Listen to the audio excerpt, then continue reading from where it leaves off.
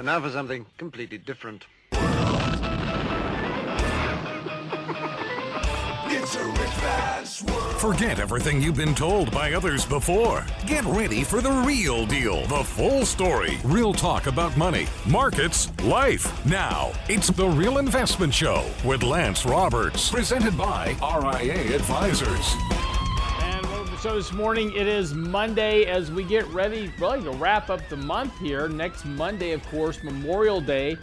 Going to be a holiday shortened week next week. So again, this week is the last real full week of trading as we wrap up the month of May. Now that gets us into the month of June, which wraps up the end of the quarter. So hopefully we'll get a little bit better action in the markets here in the next few weeks as things go on. We have now gone through 8 negative weeks in a row on the Dow. That is like the worst stretch since the 1920s, right? I mean, that's been just a horrible period over the last 2 months.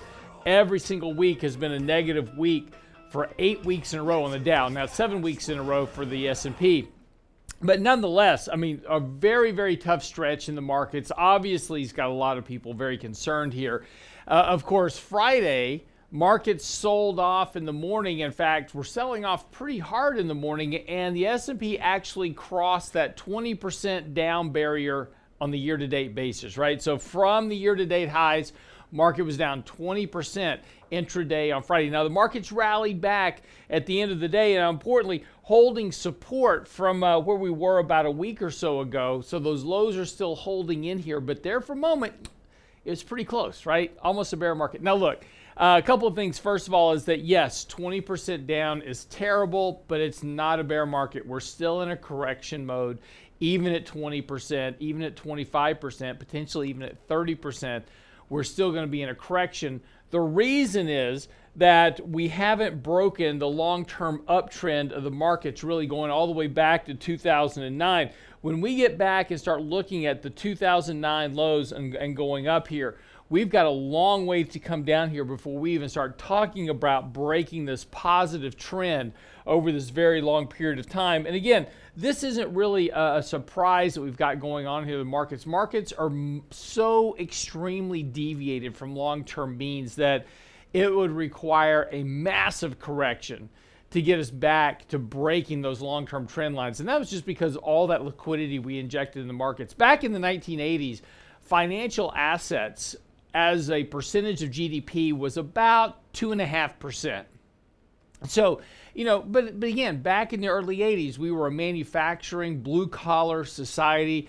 Most everybody went out to work. We didn't have this market that was just generating, unicorns and dot-com billionaires kind of left and right every time a company went public.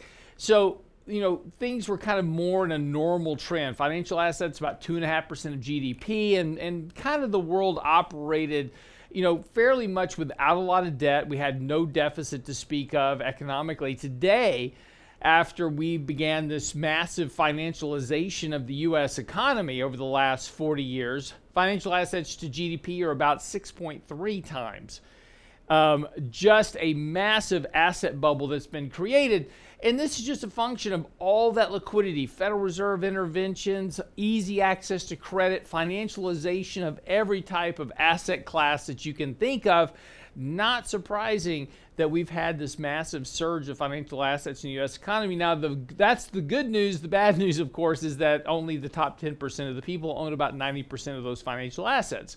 So this is why we talk about wealth inequality and, why, despite the fact markets are doing well, over the course of the last decade, there's so many people unprepared for retirement. It's just because it's not this types of financialization is actually a wealth transfer mechanism that moves money from the working class, those that buy stuff, to the people that produce it, those in the upper end of the class. So that's just the way it works. But this is a problem that we're going to have to go through with the economy. And this is really the big thing that the Federal Reserve is so afraid of, is the bursting of the bubble, right? We talk about financial bubbles in history. We talk about the dot-com crisis. We talk about the financial crisis. We've got the mother of all bubbles that we're dealing with right now, because we've got a bubble in debt, credit, equities, assets, real estate, you name it, there's a bubble in it at the moment. And this is because of just 2 decades, ultimately now, of just all types of financial interventions, whether it was Alan Greenspan promoting subprime mortgages and adjustable rate mortgages to get more people to buy a house. That led up to the financial crisis. Then we had Ben Bernanke with QE liquefying markets. And then Jerome Powell and Janet Yellen both, gladly picked up that torch as well. So here we are working through a very minor correction in this road to bubbleization that we have here. And again, everybody's very worried. It's like, is this the crash? Well, markets are hanging in here right now. Look, this has not been a year where things have gotten out of control. This has been a very orderly decline. If we take a look, as an example, at volatility, and take a look at the volatility index, which is a measure of fear in the markets, right? So this is just looking at how people are positioning. Are people expecting a crash? Are they not expecting a crash? Volatility has gone up here since the beginning of the year, yes, but it's not spiking higher. In fact, over the last 2 weeks, volatility has actually been declining here a bit. And that suggests that there is less fear in the markets, even though markets are on this brink of a bear market being down 20%. Volatility still continues to kind of come off here, suggesting that markets really aren't stressed in terms of thinking a crash is coming. So this is the dichotomy. People are afraid of the markets, absolutely, but they're really not doing much about it. And, again, as we kind of watch this is the thing we want to pay attention to here, because this is where now you start getting a lot of these headlines. Look, right now there are more articles. There's like 8,200 articles being written on the recession that's coming. If a recession started tomorrow, this would be the most well-forecasted recession in U.S. history. People don't generally expect or forecast recessions. They wake up to the realization of it after it happened. When everyone is expecting something to happen, something else tends to occur. Everybody's expecting the market to crash right now, at least from the sounds of the headlines, but that's exactly when the market does something different. Again, markets tend to move in the opposite direction of whatever the herd thinks because of how market psychology ultimately works. So again, everybody's expecting a recession. Everybody's expecting the market to fall apart. Everybody's expecting inflation just to continue to go higher. When everybody thinks that, you need to start acting a little bit more contrarian in your positioning and your thinking, going, well, what if the majority of them are wrong? Because normally that is the case. And this is where, as investors, it becomes a bit more challenging here to try to go against the herd to do things, because as we were saying, that contrarian type investment strategy tends to work out over time because most of the time the herd mentality is wrong, particularly at peak turns of markets. And again, we have so many people expecting a recession. I'm not saying a recession isn't coming. It's pretty apparent that there's problems economically coming down the road, particularly with the Fed hiking rates and tightening monetary policy. But see, there's the trigger. Everybody's expecting a recession because the Fed's about to do these things. What if they don't? What if the Fed doesn't hike rates as much as expected? What if the Fed reverses course fairly quickly and starts cutting rates and goes back to QE and not reducing their balance sheet? I'm not saying they are, but this is what we saw back in 2018. Markets were declining, nowhere near a neutral rate. In December, people are convinced a recession's coming, and the Fed completely reverses course. So again, this is how markets tend to work. Markets tend to do the opposite of what you expect. So the whole point here, simply keep a focus on what's happening in the short term.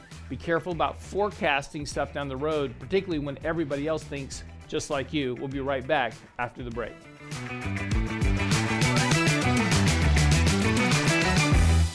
Get daily investment news you can use, delivered at the speed of the internet at realinvestmentadvice.com. Some people don't know about bonds. I am told this is a bond. I've never seen a bond before. I never owned a bond in my portfolio. It is terrifying. Get to know bonds in our next free Lunch and Learn, Thursday, June 2nd, with Richard Rosso, Danny Ratliff, and special guest Lance Roberts. Register now at realinvestmentadvice.com. The Thing About Bonds with Ratliff, Rosso, and Roberts. Realinvestmentadvice.com. The Real Investment Show.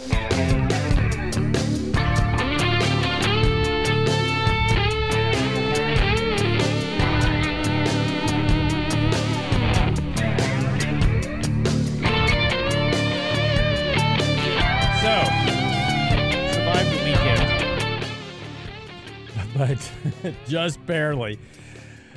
I just want to know who decides to schedule high school graduations at 8 o'clock at night, particularly when there's 1,000 kids graduating. So on Thursday night, my daughter graduated high school, so we went to her graduation. And then on Sunday night, and this is the other thing, right? Sunday night, my son graduates, and, you know, I don't understand. I mean, do these people not know I have to get up at 4 o'clock in the morning to come to a radio show? I mean, come on. So, but it was interesting to watch. It's, you know, it's kind of an interesting transition when you're seeing your kids finally graduate high school, and then you hand them their little graduation card that says, "Congratulations, you're officially off the payroll." And they look at you with this sheer moment of terror. But no, I'm just teasing. It was very interesting. Had a party for my son on Saturday and had friends over. So he brought one of his teachers over. So this is very interesting to me because, Really? yeah, so my son is, and I had no idea because, you know, my son's this, you know, 18-year-old, you know, football playing, you know, kid. He's like the cool kid in class, blah, blah, blah, right? He's a stud muffin. Well, yeah. But it was interesting because he's got this list of people he wants to invite over for high school graduation, and there's a lady on the list I don't recognize, and I'm like, "Who's this?" He's like, "Oh, it's my favorite teacher." I'm like, I never had that relationship with any of my teachers growing up. But apparently, like 3 times a day, he goes, hangs out in her class, and him and a couple of buddies and her, they're like a super tight group of you know, student teachers, and they hang out and they talk a lot about life and stuff. And you know, and it was just very interesting because she was very nice, but she was very, you know, very fond of Tommy and had a lot of great things to say about him, which always makes you feel good because, you know, like I've told you before, my kids are the Taliban. And apparently they're only the Taliban at home because in public with other people, apparently my kids are very nice and polite and very helpful. Like he goes and buys her Starbucks and stuff when she's having a tough day. And this is great to hear as a parent, right? I'm very appreciative of this. And I'm like, well, why do you torture me when you're here? So can't we just have a happy medium? Anyway. Anyway. Kids are out of school. Good for him. Congratulations to them both. Yeah, absolutely. So now they're off to college. I've got one left, and then I'm done. So it's all good. A couple of things.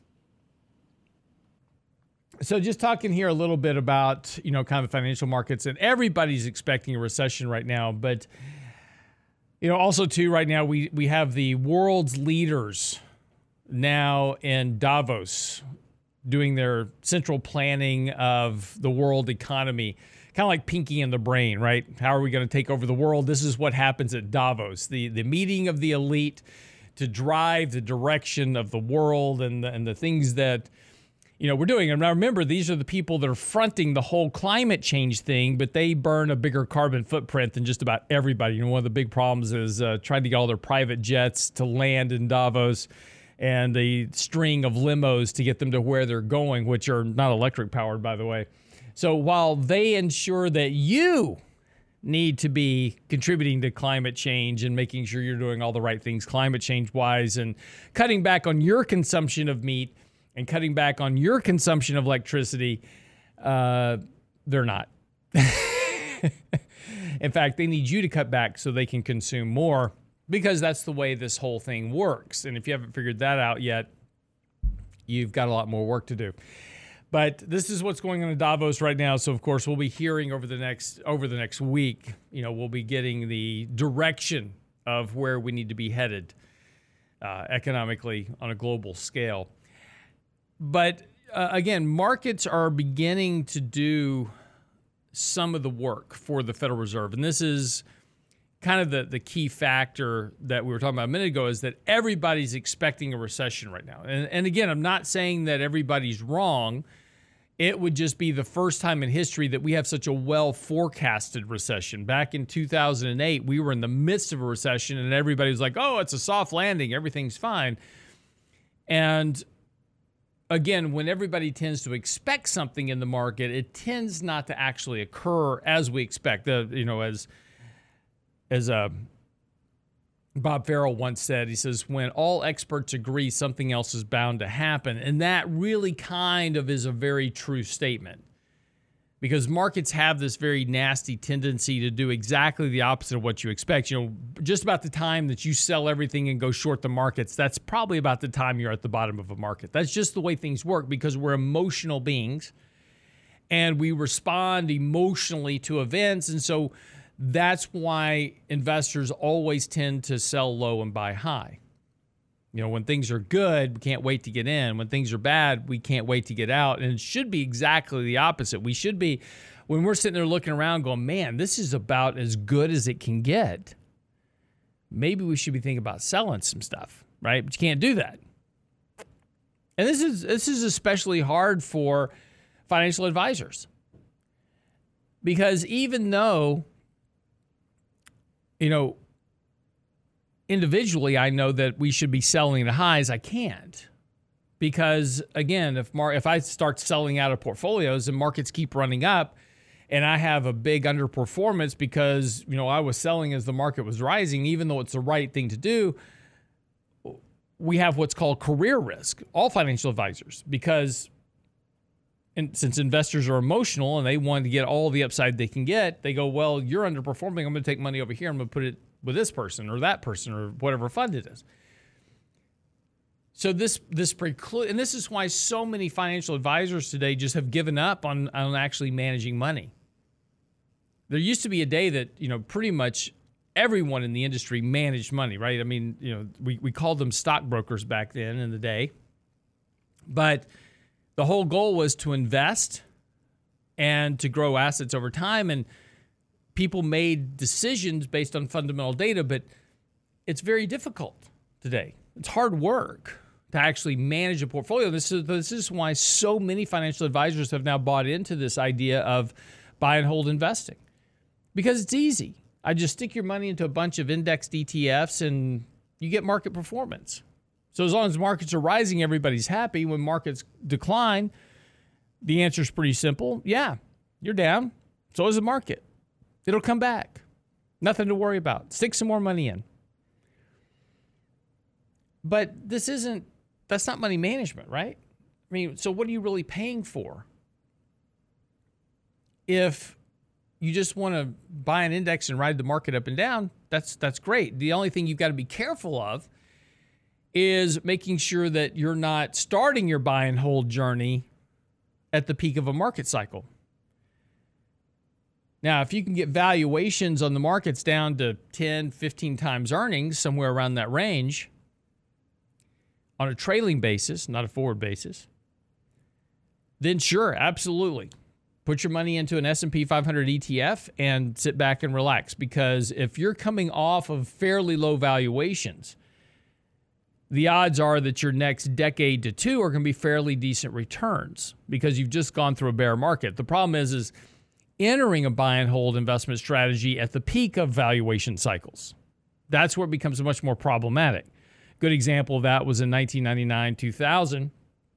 Valuations were only slightly higher than where they are now on a trailing basis, and you spent the next 15 years getting back to even. So buy and hold sounds great. It just doesn't really work that well if you're at the beginning of the wrong end of a cycle. So this is the thing to consider.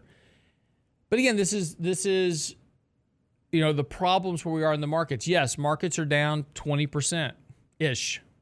sitting right on the doorstep right now. And in fact, Friday, we actually kind of broke through that level, and the media headlines, S&P flirts with bear market. That's nerve-wracking, right?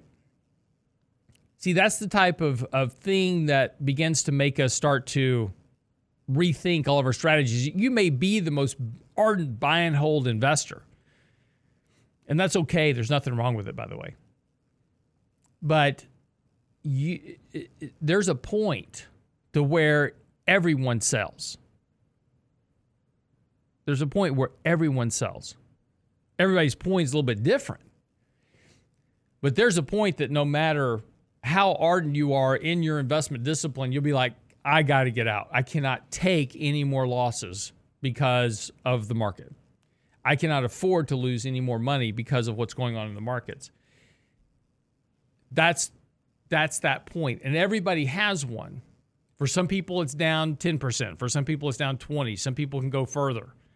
But there's a point, and this is why I always kind of chuckle when I see these investment risk profiles that people take. Because they always ask you the question, if the market's down 10% from the peak, what will you do? Will you buy more, hold, or will you sell? Right? Well, if the market's down 20% from the peak, what will you do? Will you buy, hold? Will you buy more, hold, or sell? And it's all great because when the markets are going up, people fill out these forms and they always answer, market's down 10%, what will you do? Oh, I'll buy more, right? Because we're in the middle of a bull market. So markets don't go down 10%, but when they do, that's a buying opportunity, right? What's always interesting is when that 10% actually comes, those very same people that were like, I'm going to buy more, you can't get them to buy more. In fact, you're doing all you can to keep them from selling everything and going to cash. Psychology is a very big problem for investors. And when markets are headlining like they are now, this is where we make those big mistakes. We've got to be careful of that. All right, come back from the break. Talk about the NABE, the National Association of Business. This is a survey that comes out about the economy. What are they saying about inflation and economic growth? We'll talk about that right after the break. Don't go away.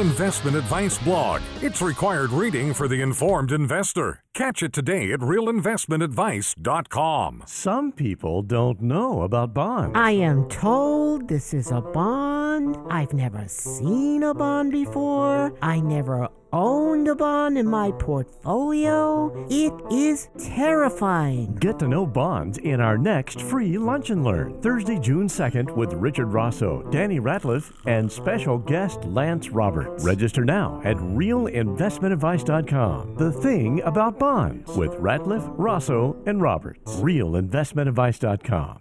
You're listening to The Real Investment Show.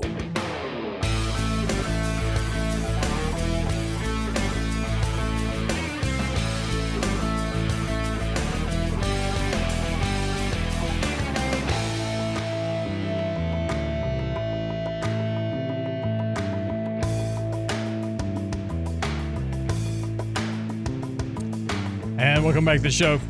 So every quarter, a report is put out by NABE, which is the National Association of Business Economics. And what they do is they survey business owners and executives around the country, and they put together this kind of panel. And they do a survey, and the latest one is out for May of 2022. And it was interesting, some of the things they said. They said, NABE Outlook survey panelists continue to ratchet up their expectations for inflation in both 2022 and 23.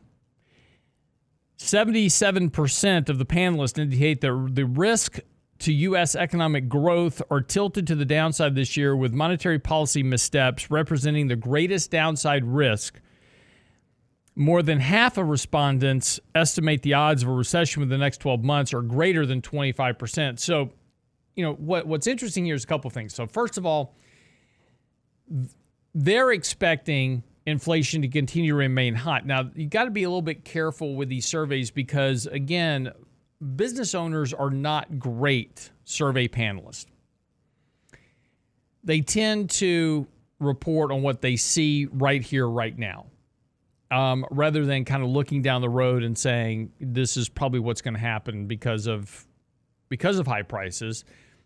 We're going to have slowing demand, and that's going to create inflation. And they're worried about a recession, which by its very nature is going to reduce inflation.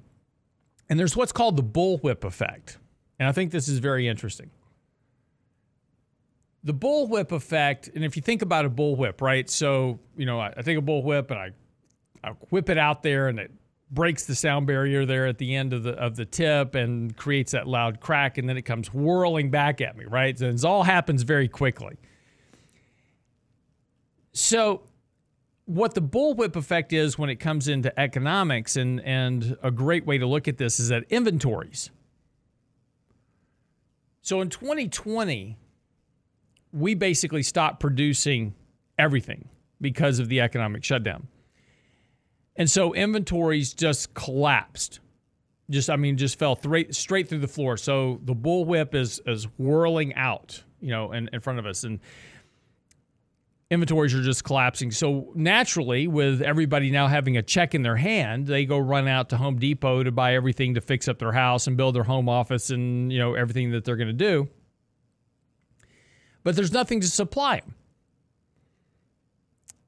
Good example was my wife decided she wanted to put a pool into our house, and this was in January of 2020. So everything's fine, right? Everything's completely fine in January of 2020. Nobody's even thinking about a pandemic, much less an economic shutdown. So the pool company comes out and they do their normal gig, right? They quote her a price for the pool and everybody's happy. She's happy. They're happy. They just sold another pool. Little did they know that they were dealing with the Roberts. I can assure you that when somebody says, we've done this 1,000,000 times and it always goes right, I will be the guy that it doesn't go right with. It's just, that is the nature of the beast, right? So they contract a pool with my wife. They leave, they're happy, and of course they start building the pool, right? So they quote her. It's a fixed price. No cost plus adjustments, just a fixed price. So about 1.5 years later, they finally finished the pool because they couldn't get any parts for it, right? They couldn't get the heater pumps. They couldn't get this. They couldn't get rebar, whatever it was. Couldn't get concrete at one point. So it took them forever, and costs are skyrocketing for them. So they build a pool. They have to re-gunite it twice. They had to replace the heater pump 3 times. It just everything that could possibly go wrong with this pool went wrong. And it probably cost them north of 2 times of what they got paid for it to get this thing finished. And they were like very glad to get rid of us as a customer. Like, man, never do business with these people again. They're terrible. We were very nice the whole time. It's just we cost them a lot of money. But, that's what happened at the time. Now, inventories at retailers are bullwhipping back in the other direction. We now have a massive supply glut of inventory at retailers, and that's what we just saw in 2 reports coming out of retail. Actually, 3 reports coming out of retailers. Ross Stores, Target, Walmart all said, look, inventory is a problem. Not a problem of not having enough. My problem is I got too much inventory now, and I've got slowing demand. So revenues are dropping, inventories are building. So the bullwhip effect is that recoil of that action. And we've talked about this before. We wrote an article called Sugar Rush, talking about what happens in the economy when you have all this capital. So again, these business owners they're on this panel for NABE are looking at, and they're not looking at the consequence of this bullwhip effect in the market where we have this massive drawdown in production. Now we have this massive rebound in production. And that's going to lead to deflationary pressures not inflationary pressure. So while they're expecting much higher rates of inflation through the rest of this year, probably not going to be the case. But we'll see. What was interesting, though, is that on top of this, they only think there's about a 25% chance of recession. They think the economy will slow down, but there's a 75% chance the economy will avoid recession. But then they turn right around and say, there's risk of monetary policy missteps. Well, if there's a monetary policy misstep, you're going to have a recession. You can't have a monetary policy misstep and not have a recession. It's just those two are going to go hand in hand, because what that means is the Fed hiked rates too much. When the realization of the monetary policy misstep is the recession, it's like, whoop, you broke it. You went too far. If they hike rates and the economy only slows down a little bit and inflation comes down but it keeps growing, then that wasn't a monetary policy misstep. That was, you got it right for a change. Right? A misstep means you broke something. So if you think there's a policy misstep coming, it's not a 25% chance of recession. It's a 75 to 100% chance of recession.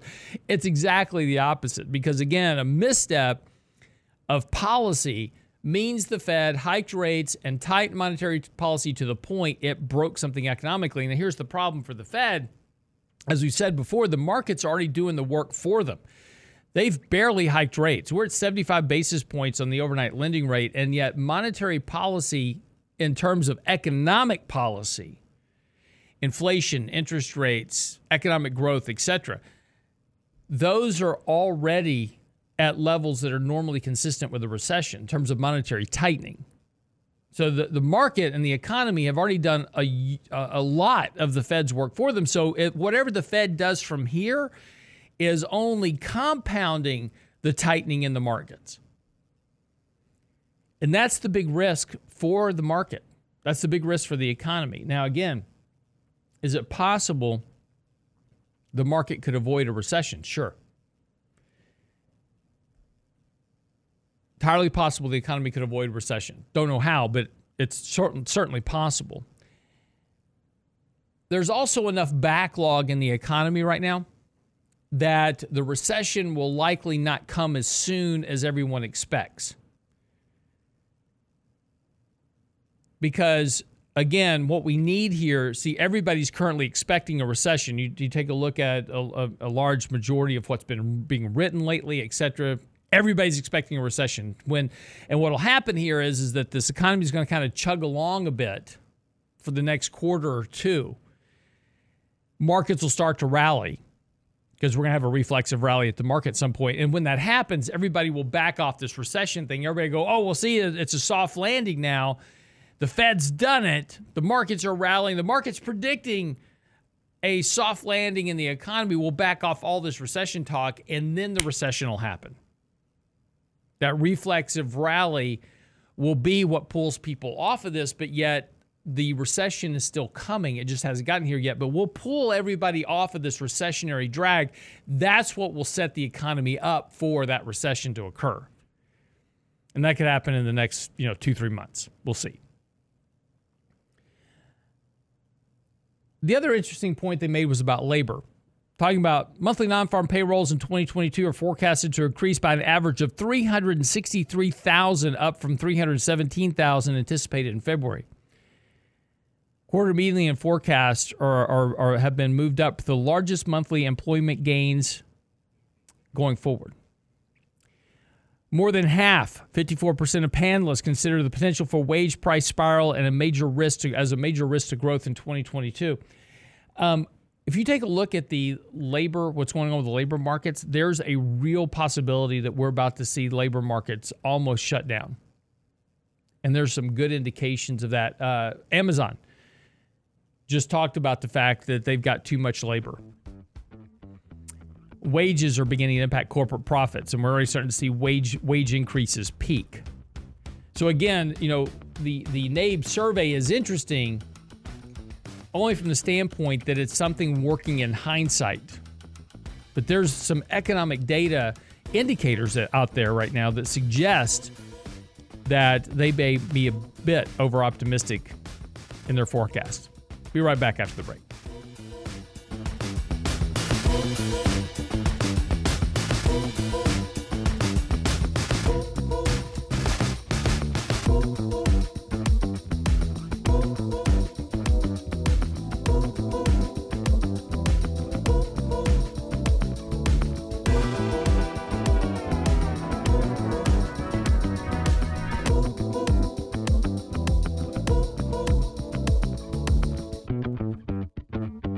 Get daily investment news you can use, delivered at the speed of the internet at realinvestmentadvice.com. Some people don't know about bonds. I am told this is a bond. I've never seen a bond before. I never owned a bond in my portfolio. It is terrifying. Get to know bonds in our next free Lunch and Learn, Thursday, June 2nd, with Richard Rosso, Danny Ratliff, and special guest Lance Roberts. Register now at realinvestmentadvice.com. The Thing About Bonds with Ratliff, Rosso, and Roberts. realinvestmentadvice.com. The Real Investment Show.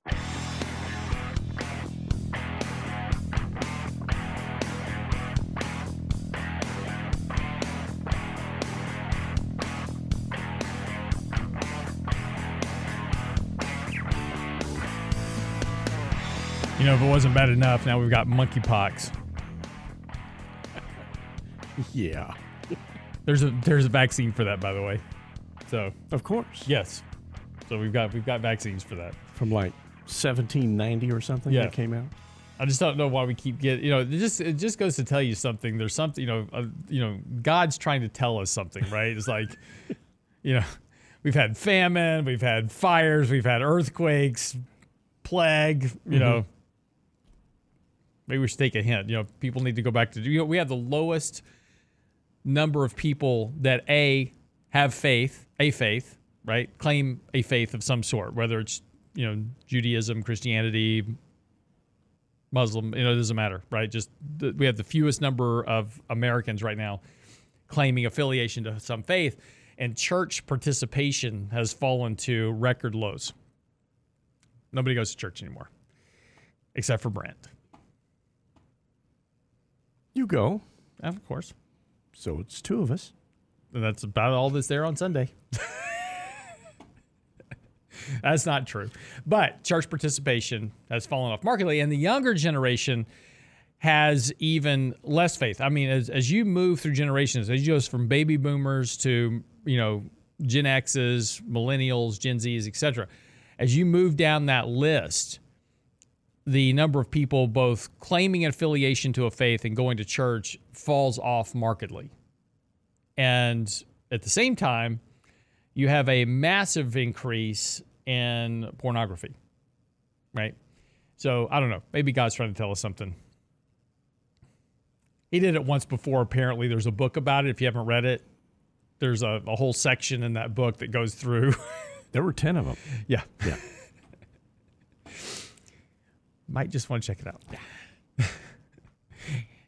There's a on TikTok, these two guys did a whole piece on the Bible saying, if the apostles had cell phones. Yeah. Have you seen this? Yes. And it's so well done.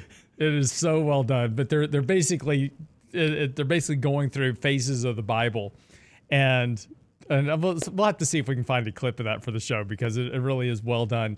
But they're basically like looking at Instagram or TikTok and talking about the other disciples and what's going on with the other disciples that they're posting apparently on their cell phones. So pretty funny stuff.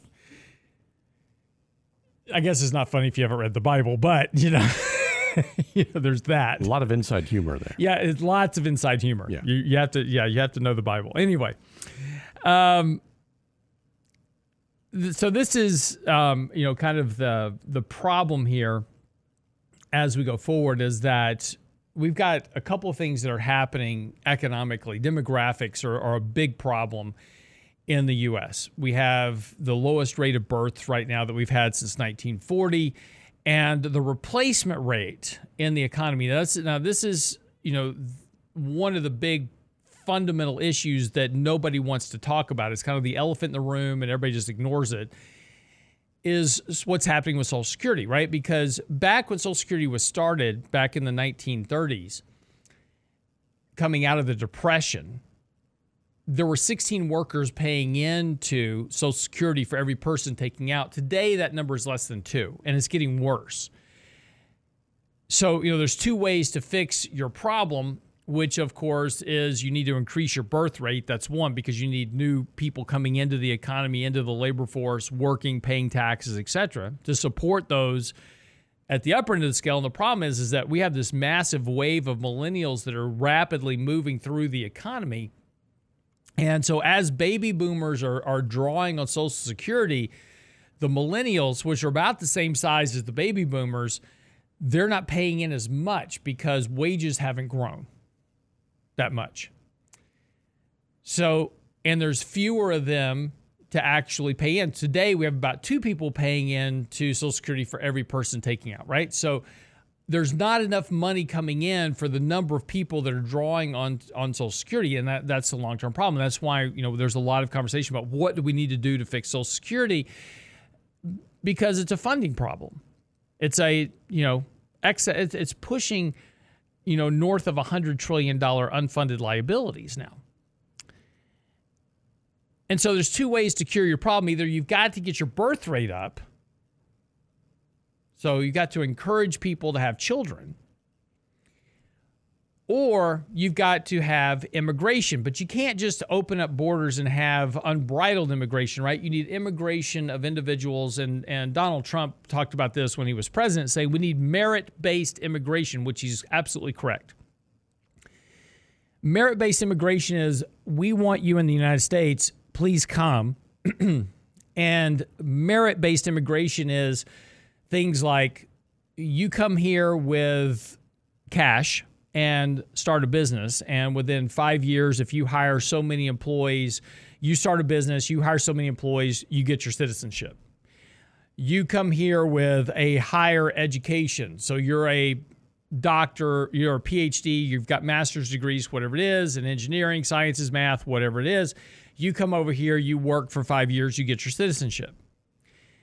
So merit-based immigration provides economically, because it is generally an import of talent that is increasing the productivity of the economy, which leads to more jobs, leads to higher tax collection, right? And this is what it all comes down to ultimately, is that you're trying to collect more taxes than you have money going out. And the problem with some of the unbridled immigration we have right now is a lot of people are coming over, they're immediately beginning to draw on the social safety net, but they haven't contributed to it yet. And this is the whole function we talked about as a good example with the Affordable Care Act, and why the Affordable Care Act wouldn't work. So when it was first discussed, we were on the air back then saying, we were interviewing all these doctors, right, saying this isn't going to work.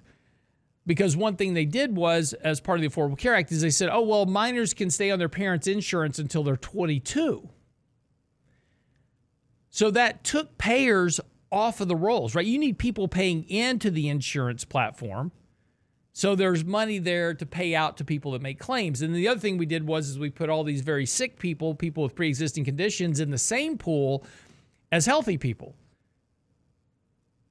So when you do that, immediately insurance premiums have to go up, because if you have a pre-existing condition and you get thrown into a pool with healthy people, then immediately they're already drawing out of the pool. So it's just the actuarial problem of how money works over time, and how much money you have in the pool to pay the claims. So if you put a whole bunch of people that are already drawing on claims inside of a pool that was intended to fund people later on down the road, you're going to go upside down. So you have to raise premiums, right? And that's what happened.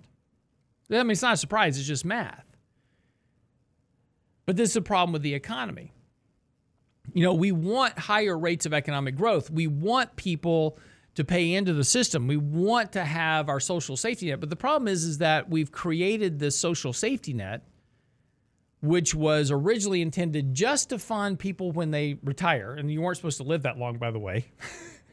You weren't supposed to live till 90 or 100. But then we started adding in all this other stuff, right? Every time we turn around, there's another tap on the Social Security system, We're funding firefighters and healthcare workers and immigration and this and that and orphans and widows and everything else, right? And they're all and when these rules were passed, it certainly sounded like a good idea. It's like, yeah, we need to help these people, so we'll let them have access to Social Security. And that's okay, except for the fact that you don't have enough people paying in to support the people you already have, just retirees. Now you've added all these other people that are now drawing out of the system as well. But again, nobody wants to touch that. That's the sacred cow, right? Don't touch Social Security. Don't mess with it, because if you do that, you're not going to get reelected. That's the unspoken rule in Washington. Everybody wants to talk about it when they're campaigning, right? We're going to fix Social Security. If you elect me, I will fix Social Security. I will ensure that you have your Social Security benefits. Just elect me to office, and I'll make sure this happens. How are you going to do that? I'll tell you when I get elected. And then when they get elected, you never hear about it again. Because again, you won't get elected. That's the bottom line. You can talk about it, just don't really talk about it. Don't tell people how you're going to have to fix it. There's no desire to do it. People that are on Social Security says, don't take away my Social Security. The people that want to have Social Security are like, we need to fix it, but don't mess with my Social Security so nothing happens. You can fix it for everybody else but me. And so that's the issue. But this is the thing we've got to start thinking about. Demographic trends have very major implications for long-term economic outcomes. That's called demographics or destiny. We want to have higher rates of economic growth. We want to have better wealth equality across the economy. We want to have funded Social Security. We want to have all these things, but we can't because we don't have the population for it. And so this has consequences. So from an investing standpoint, this is something you have to factor into your long-term game plan about expectations. So if you're expecting 9, 10, 11, 12% growth rates out of your portfolio, markets simply won't support that. When we talk about these average long-term rates of return going back to 1900, that has been skewed higher because of what happened in the economy. The growth in the economy in the last century has now become much slower rates of growth. So those average rates of return are going to start to fall over the next 30, 40 years. So if you're my age, 40 years from now doesn't matter. But for younger people, it matters a lot. And it has a lot to do with what forward return expectations you look like in your portfolio and your expectations. All right, wraps up the show for the day. Be back tomorrow, of course. Tuesday will be Technically Speaking. We'll get into the markets. We'll see what the markets do today. Markets are slated to open up right now this morning. Bitcoin is up. That's a good proxy for risk assets. Suggests that markets should be a little bit stronger today. Got to hold on to those bottoms from yesterday. We can't open up today and sell right off into negative territory again. We've got to hold those lows from Friday. If we can do that, we got a shot here to get a little bit of a rally, and we can rebalance risk. See you on tomorrow's edition of The Real Investment Show. I'm your host, Lance Roberts. See you then.